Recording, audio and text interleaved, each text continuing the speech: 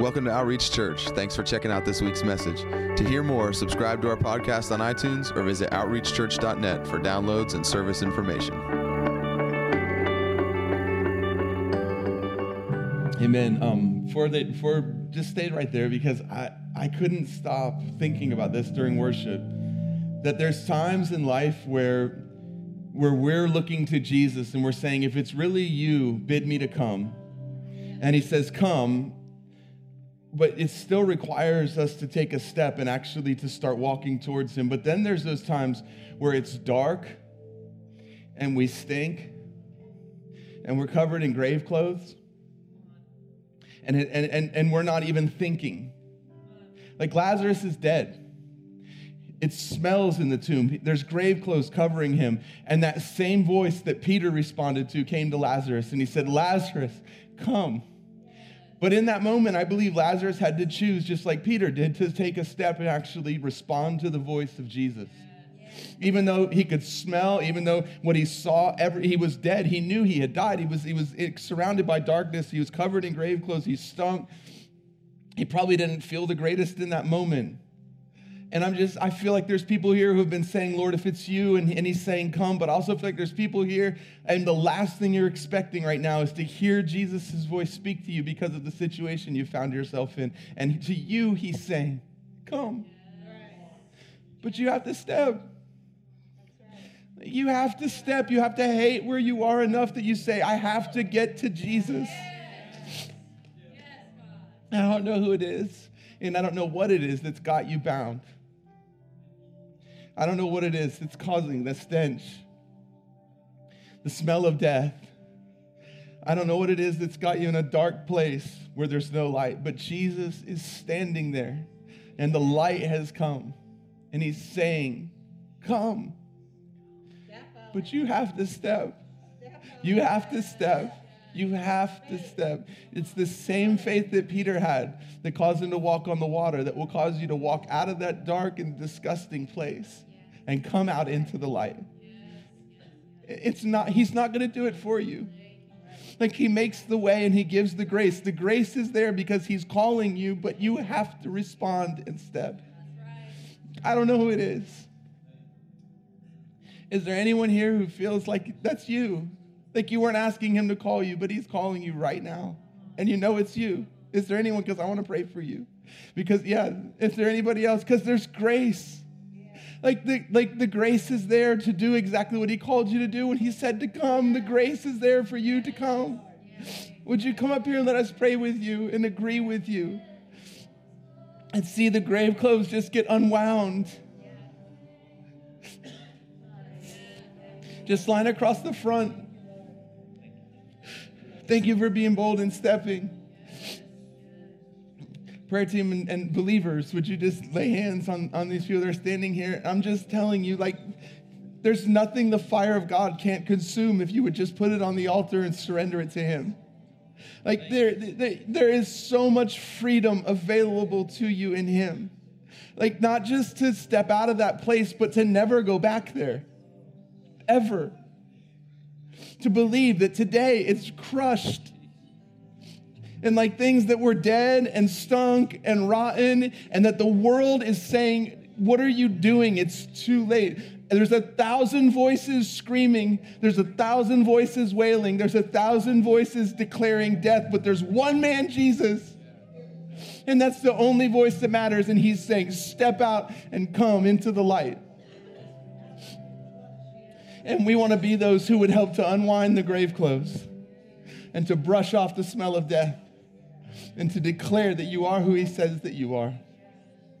So Jesus, in your mighty name right now, not because of who we are, but because of who you are, because of your power and your authority, would you just bring life right now to anything that was dead? Would the darkness be pierced by light? And would every one of these that are standing here feel what it's like to respond to your voice and for death to be transformed into life and for the smell of death to be gone and the sweet perfume of the aroma of heaven to fill their nostrils and for freedom to come. Jesus, you rolled the stone away and you called into the grave. Would you just roll that stone back in place so that there's no returning? Would you just roll that stone back in place? so there's no returning ever to that place. In Jesus' name. In Jesus' name. God, we thank you for freedom. We thank you, God, for life in you, abundant life, God. We thank you that there is nothing that the fire of God will not consume.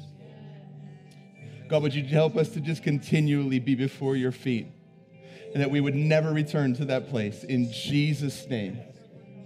In Jesus' name. Amen.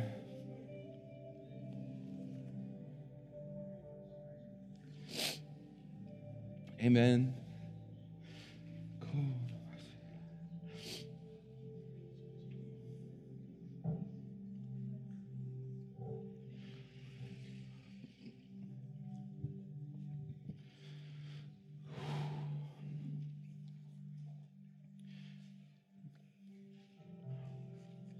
Can we just thank him? Can we just thank him that he's still the Jesus that stands in the place and rolls the stone away and speaks into the darkness and the light comes. But I'm telling you, listen, I think so many people are waiting for him to come and like with a puppet string walk them out. That's not the way it works. Like he didn't grab Peter's body and consume it and make him step out onto the water. He spoke the word. He gave the grace. Everything that was necessary for Peter to do what he had asked was there, but it still took Peter actually stepping. When he spoke into the grave to Lazarus, everything necessary for Lazarus to walk out of that grave alive was there in the voice of Jesus and in the presence of Jesus. But it still required Lazarus, despite everything that he saw and felt and knew, and despite 1,000 voices crying death, to believe the one voice that said, no, there's life. You come. And when he came, everything changed. Everything changed. He is the God who brings the dead to life. Oh. I'm telling you, like, he just wants to consume it, whatever it is. Just put it on the altar and let him consume it. It doesn't matter. Elijah was like, go ahead, do your best to stop him. Wet it. Douse it. Like the world does its best to try to stop the fire of God. It pours water on your wood. It covers, it builds a trench and it pours water on the wood and everything looks like it can't happen. All it takes is one person saying, none of that matters, because God will come. It doesn't matter. It could be years. It could be a lifetime.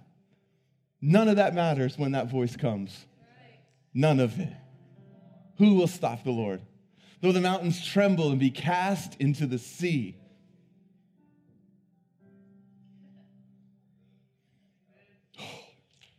Whew. Jesus. He's so good and so loving and so kind, and he just so wants to be the voice that you listen to and respond to. That's all he's ever wanted. That's it. That's all he ever wanted. He walks into the garden and man's not there, and God says, where are you? In other words, you're not where you're supposed to be. You're supposed to be here with me, hearing my voice. Letting my voice be the thing that you're listening to. Where are you? Listen, I'm telling you, like, I feel like the Lord wants to say that to some people this morning. Where are you? Not because he's confused and lost, because you are. You've lost your way. You've listened to another voice, and confusion's come. But he's speaking, and all it takes is saying, wait a minute, I hear that voice. I know that voice. And then it takes just taking that step and saying, okay, it doesn't matter that right now I'm bound in grave clothes. It doesn't matter that right now my body smells. It doesn't matter that right now everyone is saying it can't. It doesn't matter right now that there is nothing else that makes me believe, because I have the one thing I need to believe, and that's he has spoke. He's called my name. Light has come. Pierce the darkness. And I'm going to step into it.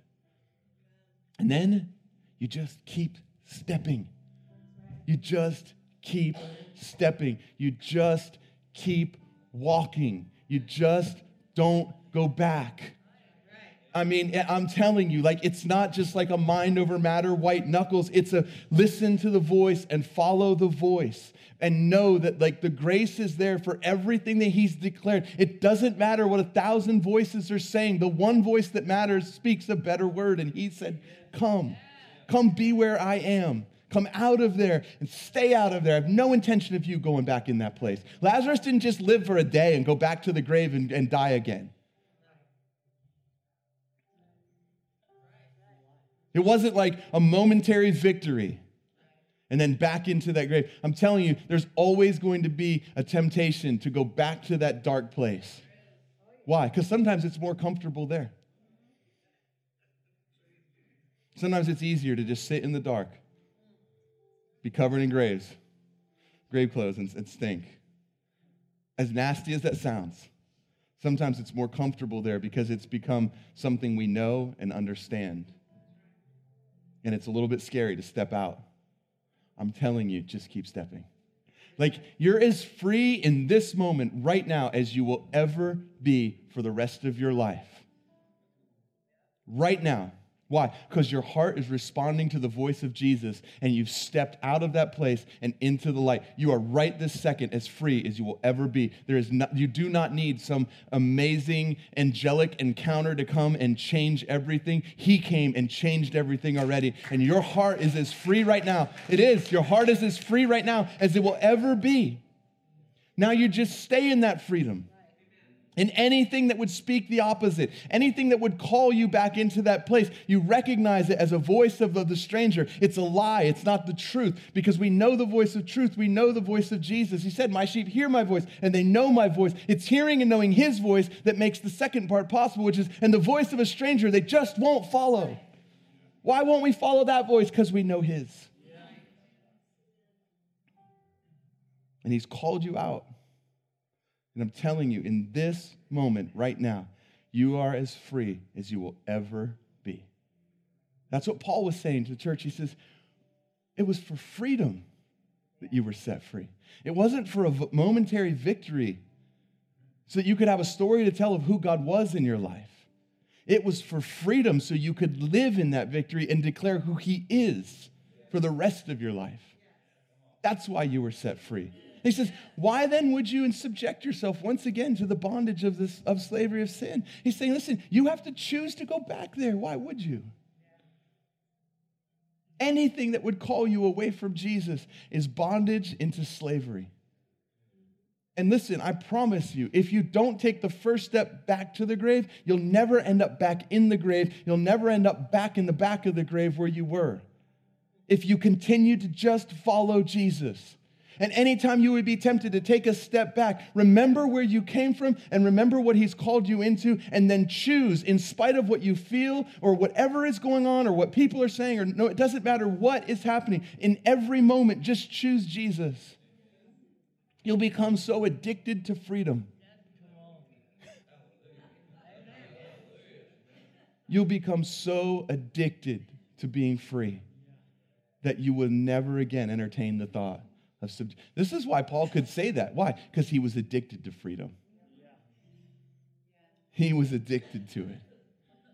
And so he wasn't saying to them like in a ridiculing way, why would you think about going back there? He wasn't ridiculing them. He wasn't putting them down. He wasn't mocking them or making fun of them. He was speaking from a place of, you guys must not have what I have. Because if you did, you wouldn't be going back there.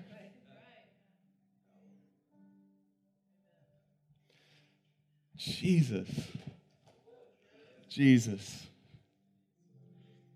It is. It's like you wake up in the morning and he's there, and you go to sleep at night and he's there, and every moment throughout the day he's there. And I'm telling you, there is nothing better than living with a clean conscience, clear-eyed, knowing there's nothing to hide, there's nothing hidden. Not that I've been perfect, but that he was perfect on my behalf, and I've been invited into that perfection. I live in that perfection.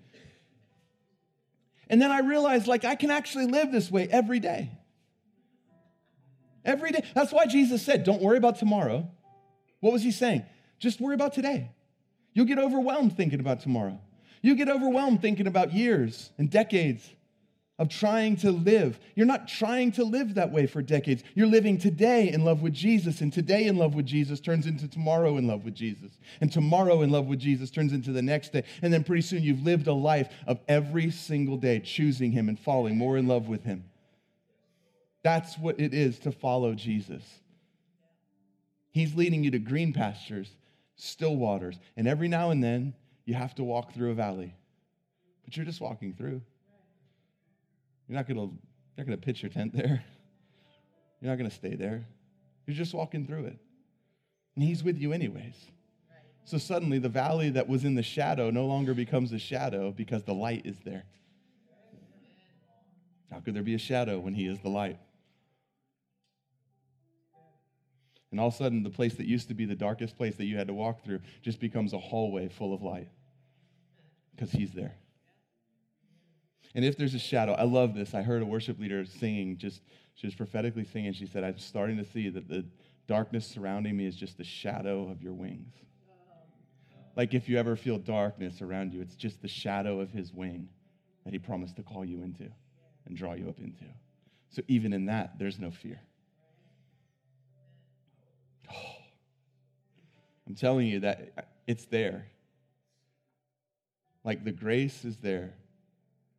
The strength is there. This isn't some like hype up. This is let the weak say I am strong. Amen. You realize like the Lord commanded people to do that? In Joel 3, I was reading this during worship. Let me go back to it. I was reading. I just couldn't. I kept thinking of different scriptures and reading them. And but in Joel chapter 3, in verse 10, if we have that, can we put it up on the screen? Because I want everyone to see it. Joel, verse 3, chapter 3, verse 10.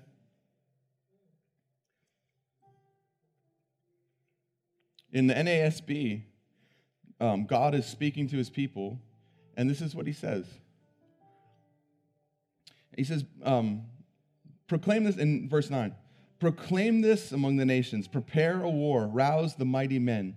And see, we hear that and we disqualify ourselves because of something we know about ourselves that we think contradicts us being qualified as a mighty man.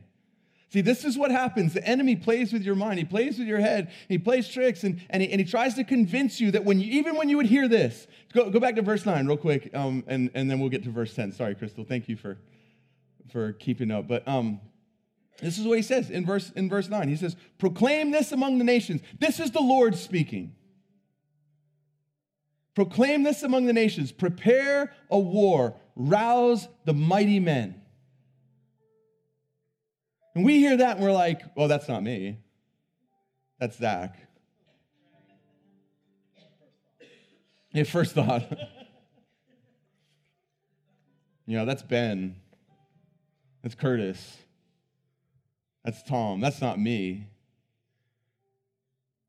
Let all the soldiers draw near. Let them come up. And we think, I'm not a soldier. I'm a farmer. I'm not a pastor. I'm a teacher. I'm a mechanic. I'm a framer.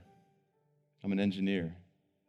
See, we hear the voice of the Lord, and if we're not careful, we start to disqualify it from being about us because of what we know about us, rather than letting what he's saying qualify us because we believe he knows something that we don't. So look what he says. It's almost as if he knew that was going to happen. He says, get the mighty men and get all the soldiers. And right away, everybody in Israel is thinking to themselves, I'm not a mighty man and I'm not a soldier. So he says this, beat your plowshares into swords. All of a sudden, you're no longer a farmer. Why? Because a farmer doesn't need a sword. A soldier does. Let the weak say, I am a mighty man. He's like, listen, tell the mighty men and the soldiers, arouse them, and it's time for war. And it's like the Lord knows by me saying the mighty men and the soldiers, most of Israel is going to disqualify themselves and say, I'm not a soldier and I'm not a mighty man. So then he speaks and he says, to the farmer, you know that plow? Take that, beat that into a sword. And guess what you are now? You're a soldier. To the weak, say I'm a mighty man. Why? Because I said you're a mighty man. You should start believing it, and you should say you're a mighty man. That people will come against this stuff when you say that. Like, they'll be, oh, that's, it's word of faith, or it's that's denial. Like, God wants us to live in denial of anything that contradicts his word. So if he says, let the weak say I am a mighty man, guess what the weak becomes when he says what God said? He becomes a mighty man. He's no longer weak. Why? Because he heard the voice of truth and he aligned himself with what God was saying rather than what he was feeling or what he had known or even what was true a moment ago. Like, you were a weak man until you actually aligned yourself with truth and the words of God's mouth became the words of your mouth. Let the weak say, I'm a mighty man. I'm telling, I don't know what. I don't know. I'm just saying, like, it's there, and he wants us to step into it. That's what living by faith is. Living by faith is saying, this is what I thought, but then I heard him speak. It's Peter saying, it's impossible to step onto water, but I see a man standing on the water. And all of a sudden, because I see Jesus doing something, I start to wonder if maybe I could do that. That sounds blasphemous unless he says, follow me. Unless he said, the things I do, you'll do. All of a sudden, that's no longer blasphemy. That's faith. Faith always sounds like blasphemy to the people who haven't heard his voice. It does. Faith sounds blasphemous to the people who haven't heard his voice. Why? Because unless he says it, it is blasphemous. But once he says it, now it's truth. So when he said, the things I'll do, you'll do, and greater things, all of a sudden, it's no longer blasphemy. It's truth. And truth always carries the power to perform itself if we would step into alignment with it. I was a weak man, and then I heard him speak, and he said to say that I'm a mighty man. Now I have a choice. See, we're waiting for God to come and make us a mighty man before we'll say I'm a mighty man. And God's saying it doesn't work like that. Like, stop. We're waiting for God to grab our body and walk us out of the grave and say, come alive before we come alive. It doesn't work like that. He's standing outside the place of darkness, speaking into the darkness. He opens the tomb and the light pierces. And can you imagine being in the back of that grave when all of a sudden the stone gets rolled away and light, the first little crack of light pierces like a blade piercing the darkness. And all of a sudden, what once was dark, now there's a crack of light that's piercing, and it's getting brighter and brighter and brighter because the man Jesus is removing the thing that's keeping you from living in the light. And then, if that wasn't enough, he speaks to that place. Why do you speak to a dead man? Well, he must know something that the dead man doesn't. Because if he's really dead, you're wasting your time. If you really can't, he's wasting his time. If you can't do the things that he did, if you can't live the life that he lived, then he's wasting his time by speaking and saying, follow me. The way that I live, you're going to live. The things that I did, you're going to do. You're going to be holy because I am holy, and you're in me, and nothing unholy can be in me. That must mean there's something that you don't know. And you're sitting around waiting to feel holy in order to act holy. It doesn't work that way. Your feelings will scream in 1,000 different directions, and there's one voice speaking truth. And you say, that's the voice I'm going to listen to and follow. I guarantee you the people that were wailing and crying and screaming death didn't stop when Jesus stepped onto the scene. Like, those voices aren't just going to go away. But they don't have any effect when the one voice that matters speaks and you actually respond in obedience. Let the weak say, I'm strong. Come on, just say it. Find a promise in the word over your life and then declare it. They're all already spoke.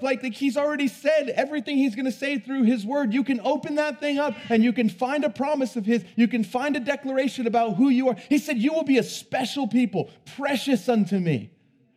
All of a sudden, you hear that word, and instead of listening and thinking that I am the forsaken, forgotten, condemned, I'm the rebuked, I'm the this, that, all of a sudden, I'm the precious of the Lord. I'm set apart for him. Why? Because you're just speaking what he's already said. It's not denial. It's not delusion. It's saying if he said it, then no matter what I see in this moment, what he said is more true than what I see, what I feel, what I've experienced, what other people are saying. I'm going to let his word be the thing that I speak. Let the weak say I'm strong. You notice he says it to a bunch of people who most of them were not soldiers.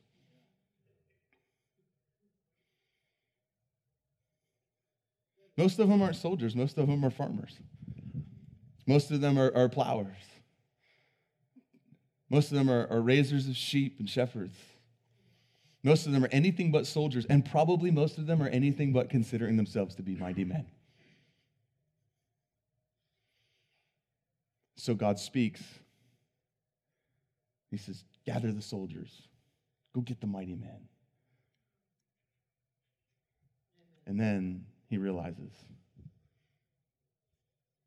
there's like 5% of Israel that'll respond to that if they believe what they know, if they go on who they are apart from my word. So I'm going to speak a transformative word. I'm going to speak a transformative word, a word that transforms. I'm going to say, that was a plow. I want you to turn it into, I want you to transform it into a weapon of warfare. I'm going to say, you were a weak man. He says, let the weak. Like, he's not denying that they're weak. Like, he has no problem saying, this is who you are in this moment, but I'm speaking a transformative word. If you would actually believe it and begin to declare it about yourself, you would step from where you are into who I've said you are. Let the weak.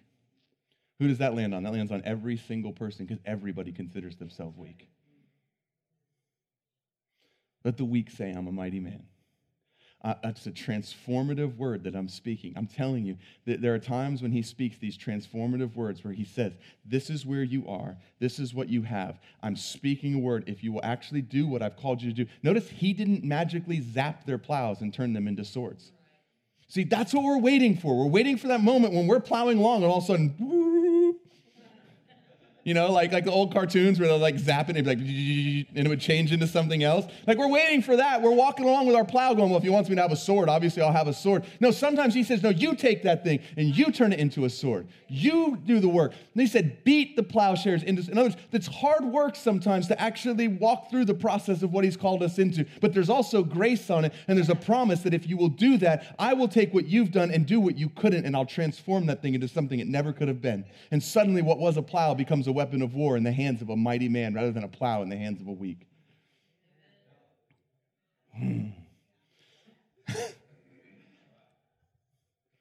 You know, if God wants me to have a sword, I'll have a sword. No, sometimes he says, I want you to have a sword and I want you to be the person that actually does it. There are times, right? Like there was times where he took bread and just multiplied it. In those times, like there was nothing the disciples could do unless there was, because he said, now you take the bread and begin to break and divide it among the people. And as they did, it began to multiply. How many times has he invited us into the transformation that he wants, and we're sitting there on the banks of the river waiting for him to do the thing that he's asked us to do? How many times do we just keep plowing, thinking, why would the Lord call me to destroy this? Listen, sometimes you have to destroy the thing you have to get the thing that he wants. Sometimes you do. Trusting what? That I'm not actually destroying it, I'm making it what it was always meant to be and what it needs to be in this season. Sometimes we're afraid to walk away from something because we think we're going to destroy it. And God's saying, yeah, it'll destroy that, but it'll actually change it into this. And this is what you need in this season, not that. I'm calling you to war. If you stay there, all you can do is farm. Someone needs to hear that this morning. That thing that you're afraid of destroying is actually, you're not destroying it. You're just changing it from what it was to what it needs to be in this season so that it can accomplish what God wants it to accomplish. Because the time for plowing is over and the time for war has come. And I'm not saying that like literally, like maybe he wants you to take that sword and turn it into a plow and become a gardener.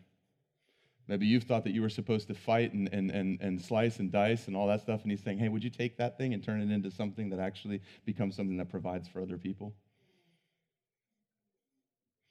Because just as easily as he told them to turn their plowshares into swords, he could have told them to turn their plowshares into, or their swords into plowshares.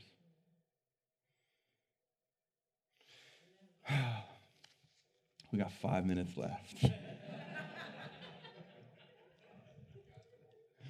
He can multiply it. You know, this is honestly the things that were in my heart anyways. It was the second part of the message. It's just way better than what I had written down on paper, which I think was from him, but it's glory to glory, right? Strength to strength, faith to faith. There was something actually that I wrote down, and we were talking about when Jesus came onto the scene. Now I'll close up with this. He just left. He's gonna come back up, right? You had a 3-minute break. I hope you got your coffee.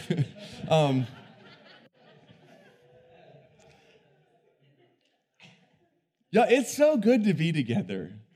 It is. Hey, real quickly, before I get to that point, who here helped with the Fall Fest? Would you stand up if you helped with the Fall Fest? Come on, stand up. Stand up. That was incredible.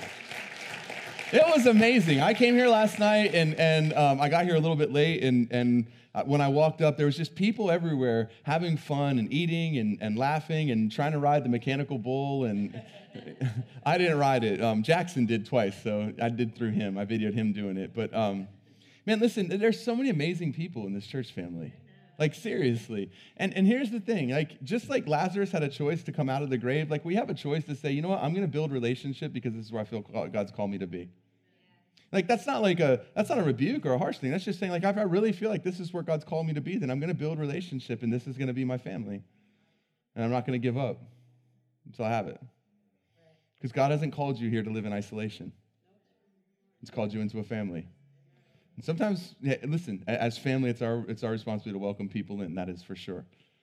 But sometimes you got to be that dude that shows up at the family reunion and just decides these people are going to love me, and I don't care what it takes. I did that to Patty's family. I met her, and I'm like, they're going to love me, and I don't care what it takes. And I remember the first time we had dinner together I had dinner with their family. We went to a Chinese restaurant, and they order the same thing like if they say they want Chinese, they don't mean they want Chinese. They mean they want 3 specific things at Chinese restaurants. That's the way they are. Like if they're going somewhere, it's for and I'm like, I want mugu gai pan, or I want some kung pao chicken. They're like, no, we get this, this, and this.